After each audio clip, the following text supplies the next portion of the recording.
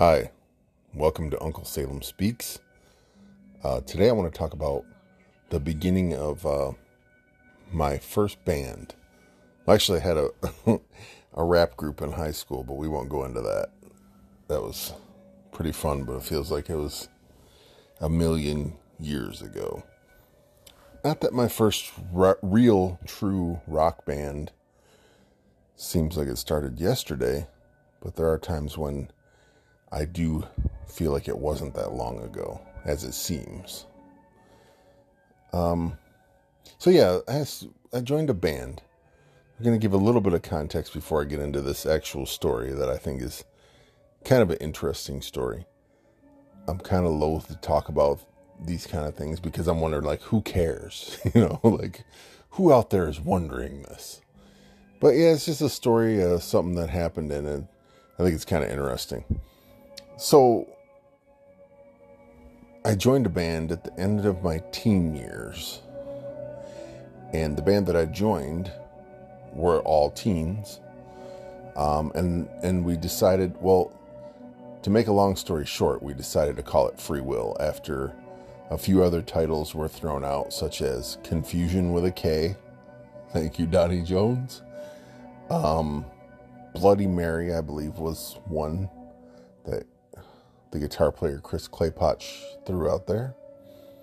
And I ended up saying, hey, how about Free Will? Because it's one that I had tucked away since I was a young kid. And I always thought it would make a great band name. There was the slight nod to Rush, of course, but it was bigger than that. But anyways,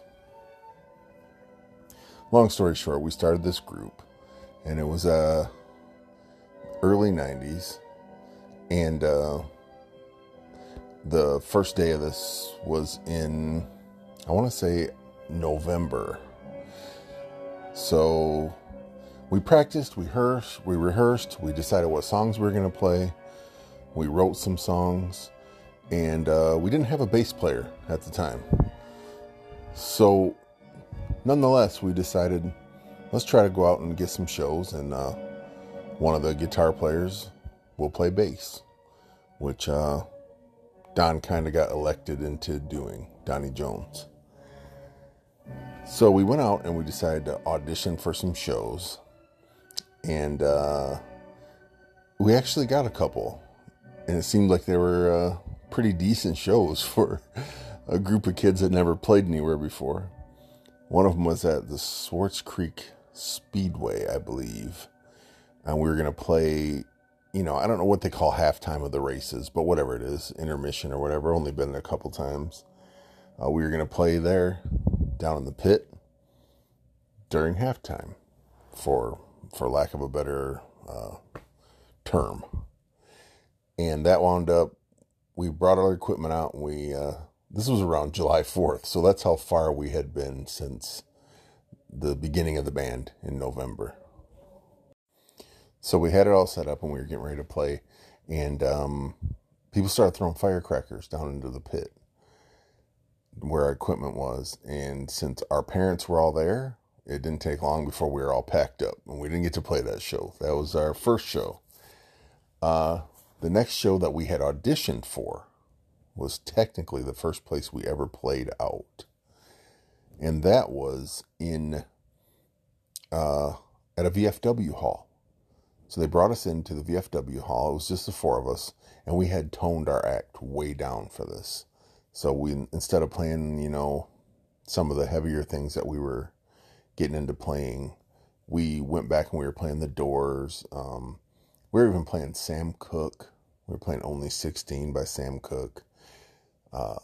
We threw in, it was 3 or 4 songs like that. One of our originals that we wrote called Strike, which is a song that I'm still pretty happy with. My wife wrote those lyrics when she was a teenager. Well, she co-wrote them. And so yeah, we auditioned with those songs, and they liked us. We were going to have a show. And the funny thing is, they signed us to a 5-week contract. So every weekend in October, we were going to play this VFW hall for $250. It was pretty decent money for a one night show. So we filed that away. In between the time period of when we auditioned for that show and the shows starting in October, in between over the summer, we,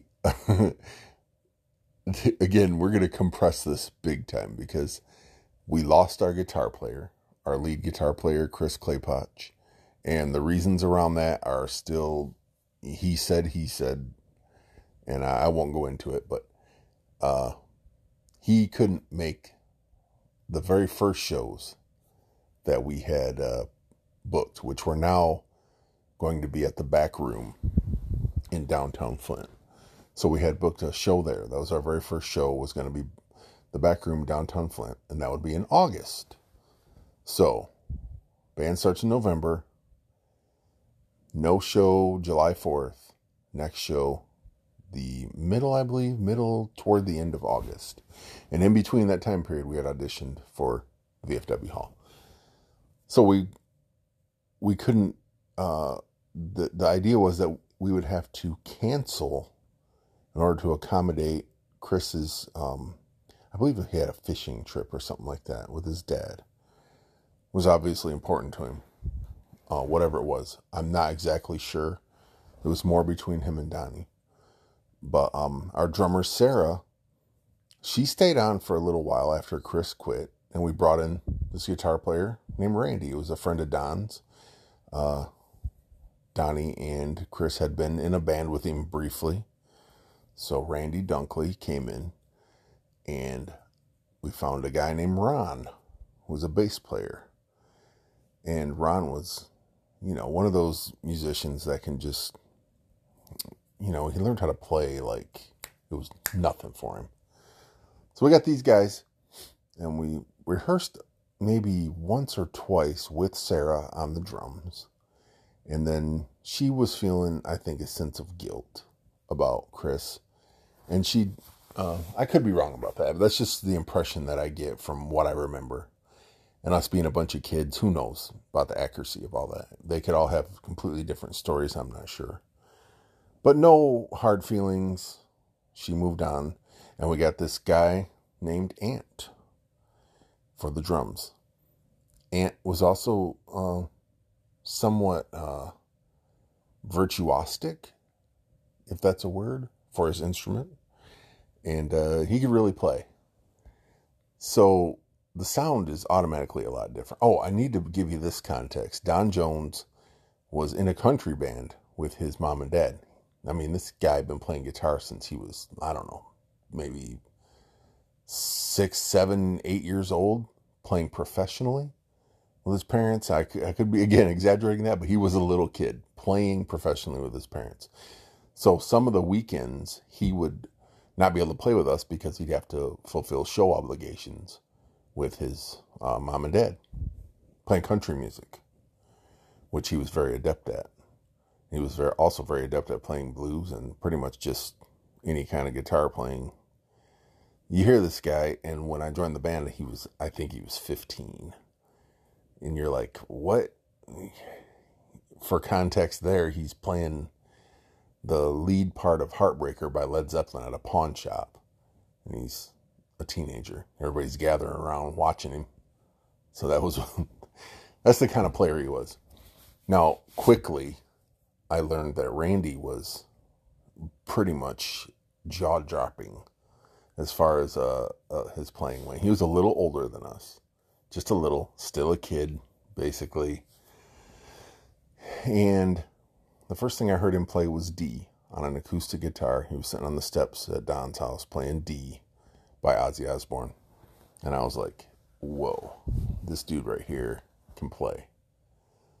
So we were pretty much set again. And we had the show to the Back Room to play. There's a pretty funny story in there too, because I actually wound up playing drums at our first show, but that's another time. But we also had this lined up for the VFW Hall. So this is a picture for your mind. You have a band that auditioned as maybe a, not soft rock, but just rock, pretty much straightforward. I don't even think we used any kind of distortion at that audition. Actually, now that I think about it, I think Chris may have played bass at the audition. And Chris was more of a crunchier guitar player. He was more into the metal stuff. So I believe he played bass there, and Don played the clean guitar parts. Anyways, so we're getting ready to play for these shows at the VFW hall. And we have Don, who's a country musician. He could play everything, but he was, at that point in time, he was a really, especially good country musician. We have Randy, long hair. I wouldn't call him a metal guy, but he liked to rock. Myself, also a kid with long hair. Then we had Ron, who was the bass player. He was an African-American gentleman. And Ant, who was also African-American. So we looked, I think we looked pretty cool together, the five of us. But we also looked like, I don't know what to expect from this crew. In the first week we played, it went fairly well. They wouldn't let any of our friends in because so many of them were underage, and it's understandable. It's a VFW hall. I'm more understanding of it now than I was then because I just wanted our friends to come and support us, you know. And some of them were trying to, including my sister. So we did figure out one week that if we could get her in if we pretended like she was one of our backup singers. And her and my cousin Christy came in and sang on, I think, maybe Knocking on Heaven's Door. But that's an aside anyways. So the first week goes fairly well. We have Don there. We're playing Allman Brothers. Don's mom and dad were there. You know, we recorded it. I think I still have the tape somewhere. We were playing Pipeline, Wipeout, Always on My Mind, we learned. Stuff like that. Nothing too crazy. We did play a little Hendrix, you know. But for the most part, they liked us well enough. Now the problem comes by week 2, because week 2, Donnie had to fulfill a requirement of playing with his parents' band. That meant me, Ron, Randy, and Ant had to reformulate this set list. Now, we've only known each other for a couple months, much less not hardly have played with each other at all, aside from practice, which we've maybe practiced. I mean, it was probably a decent amount of practices, maybe 5 or 6 practices, but nothing too crazy. Luckily, everyone was pretty adept at getting things. So we're making this set list based on kind of like, well, you know that song and you know that song. It goes in the set list. So like, you know, whatever, Freebird? Yeah, I kind of know Freebird. I kind of do too. Put it on the set list. Tell everybody what key the song is in, and let's just give it a shot. And that was the rehearsal before we played this show without Don. So we get in there, and they hated us. And I mean, they hated us to the point that the bartender was telling us by the time we got up to play the third set, because we were playing 3 sets a night, the bartender was telling us, just don't even bother. Just call it a night and go home. And I'm saying, well, we have a contract and I want to fulfill the contract. So we got into a little argument up at the bar. And we decided just to play the last set and head home. And the bartender finally agreed to that. She was like, okay, that's fine. We got to practice for the third week, and we told Don what happened, and Don's like, all right, here's what we'll do. We're going to kind of reformat the set list. We'll play, you know, all these other things.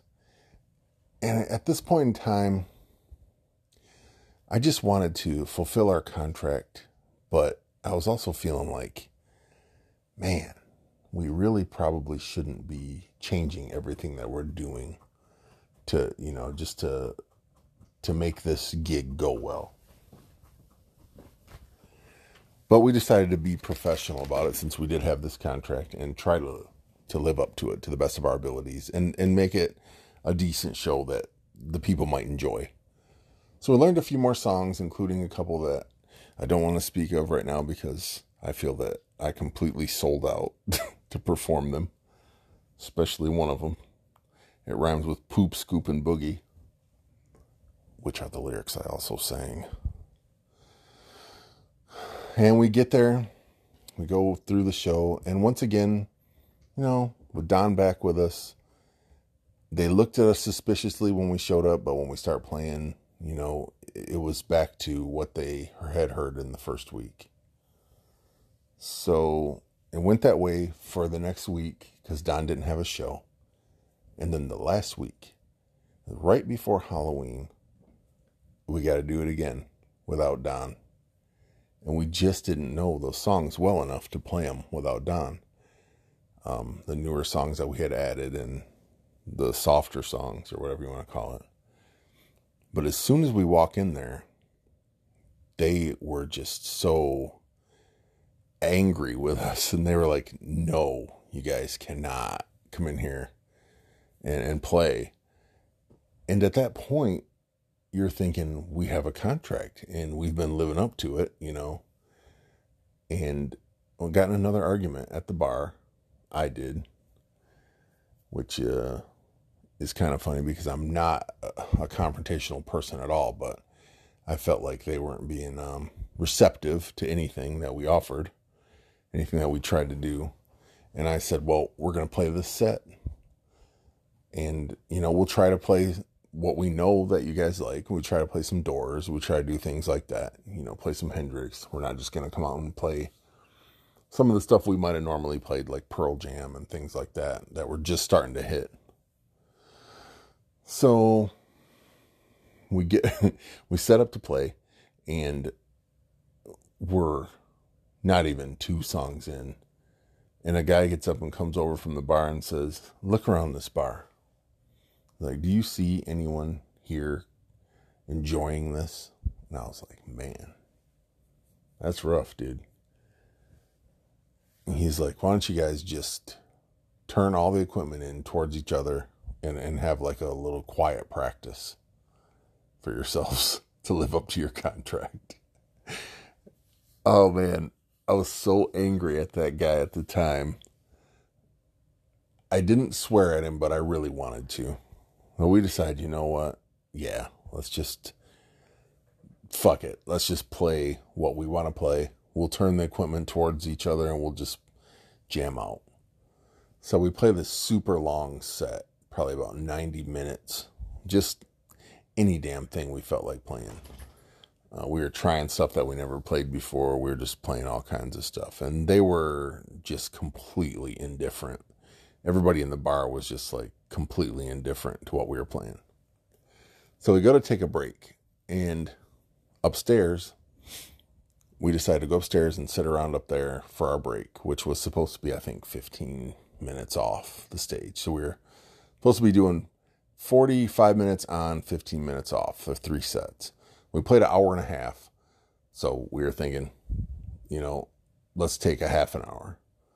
Well, the half hour stretched into an hour. So we were upstairs in the VFW hall for about an hour. And there's a piano up there. And I remember we were playing Let It Be.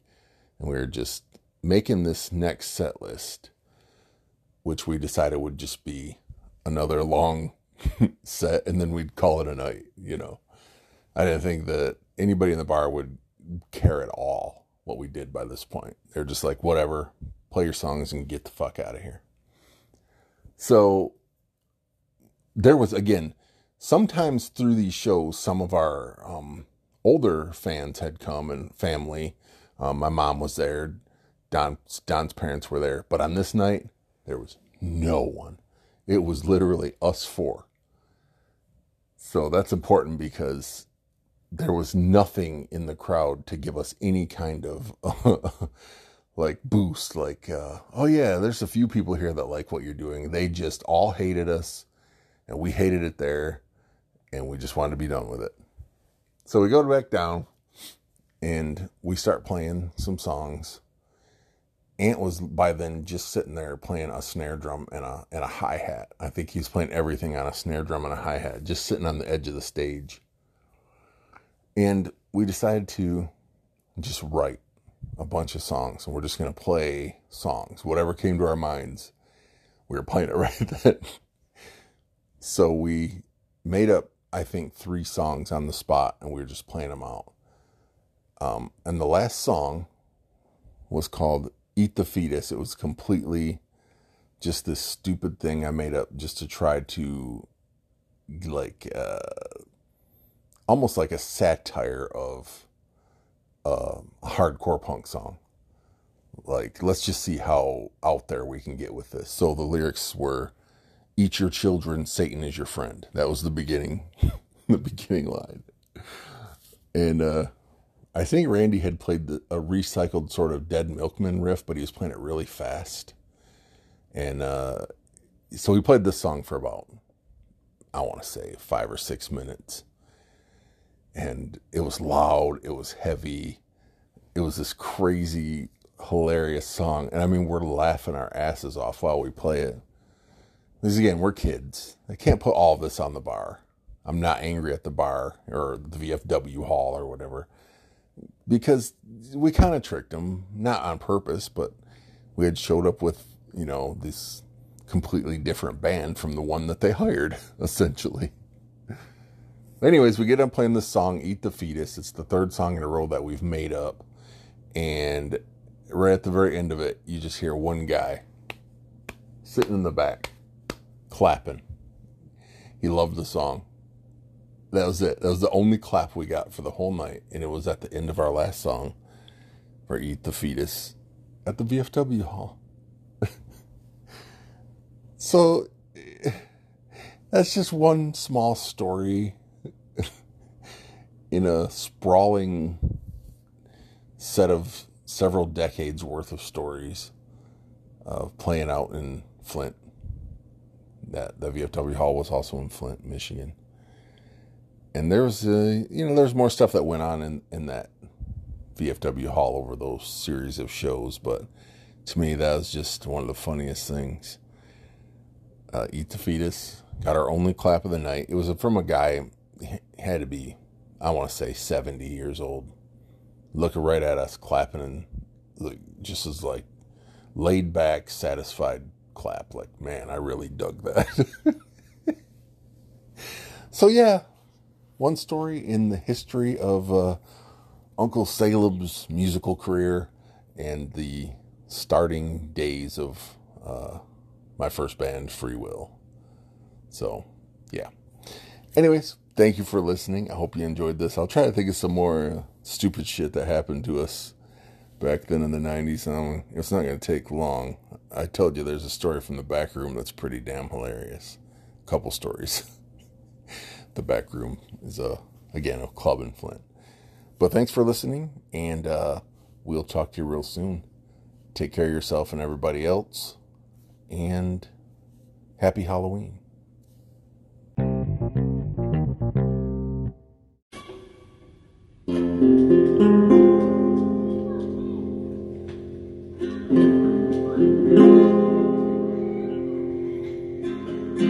You only see what your eyes want to see. How can life be all you want it to be? You're frozen when your heart's not open. So consumed with how much you get, you waste your time with hate and regret. You're broken when your heart's not open.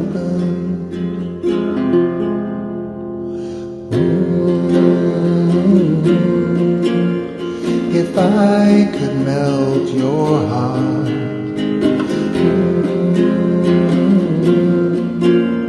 we'd never be apart. Give yourself to me.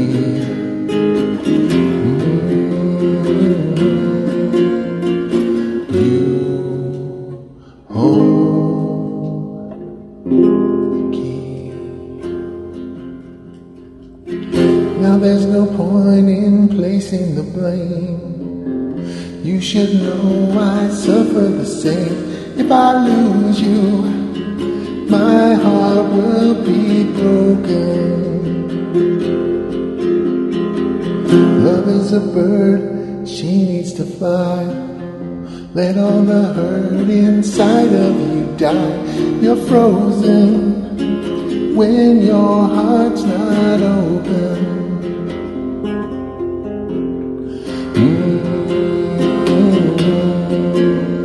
If I could melt your heart,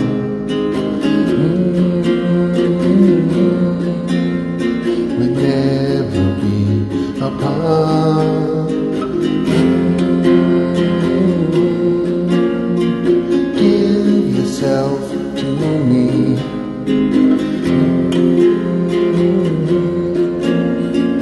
You hold the key. You only see what your eyes want to see. How can I feel what you want it to be? You're frozen when your heart's not open.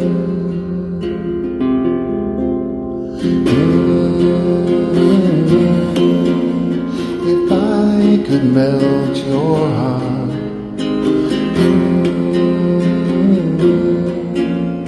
we'd never be apart.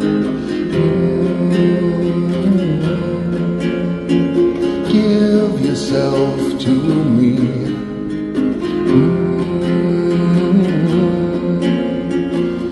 You hold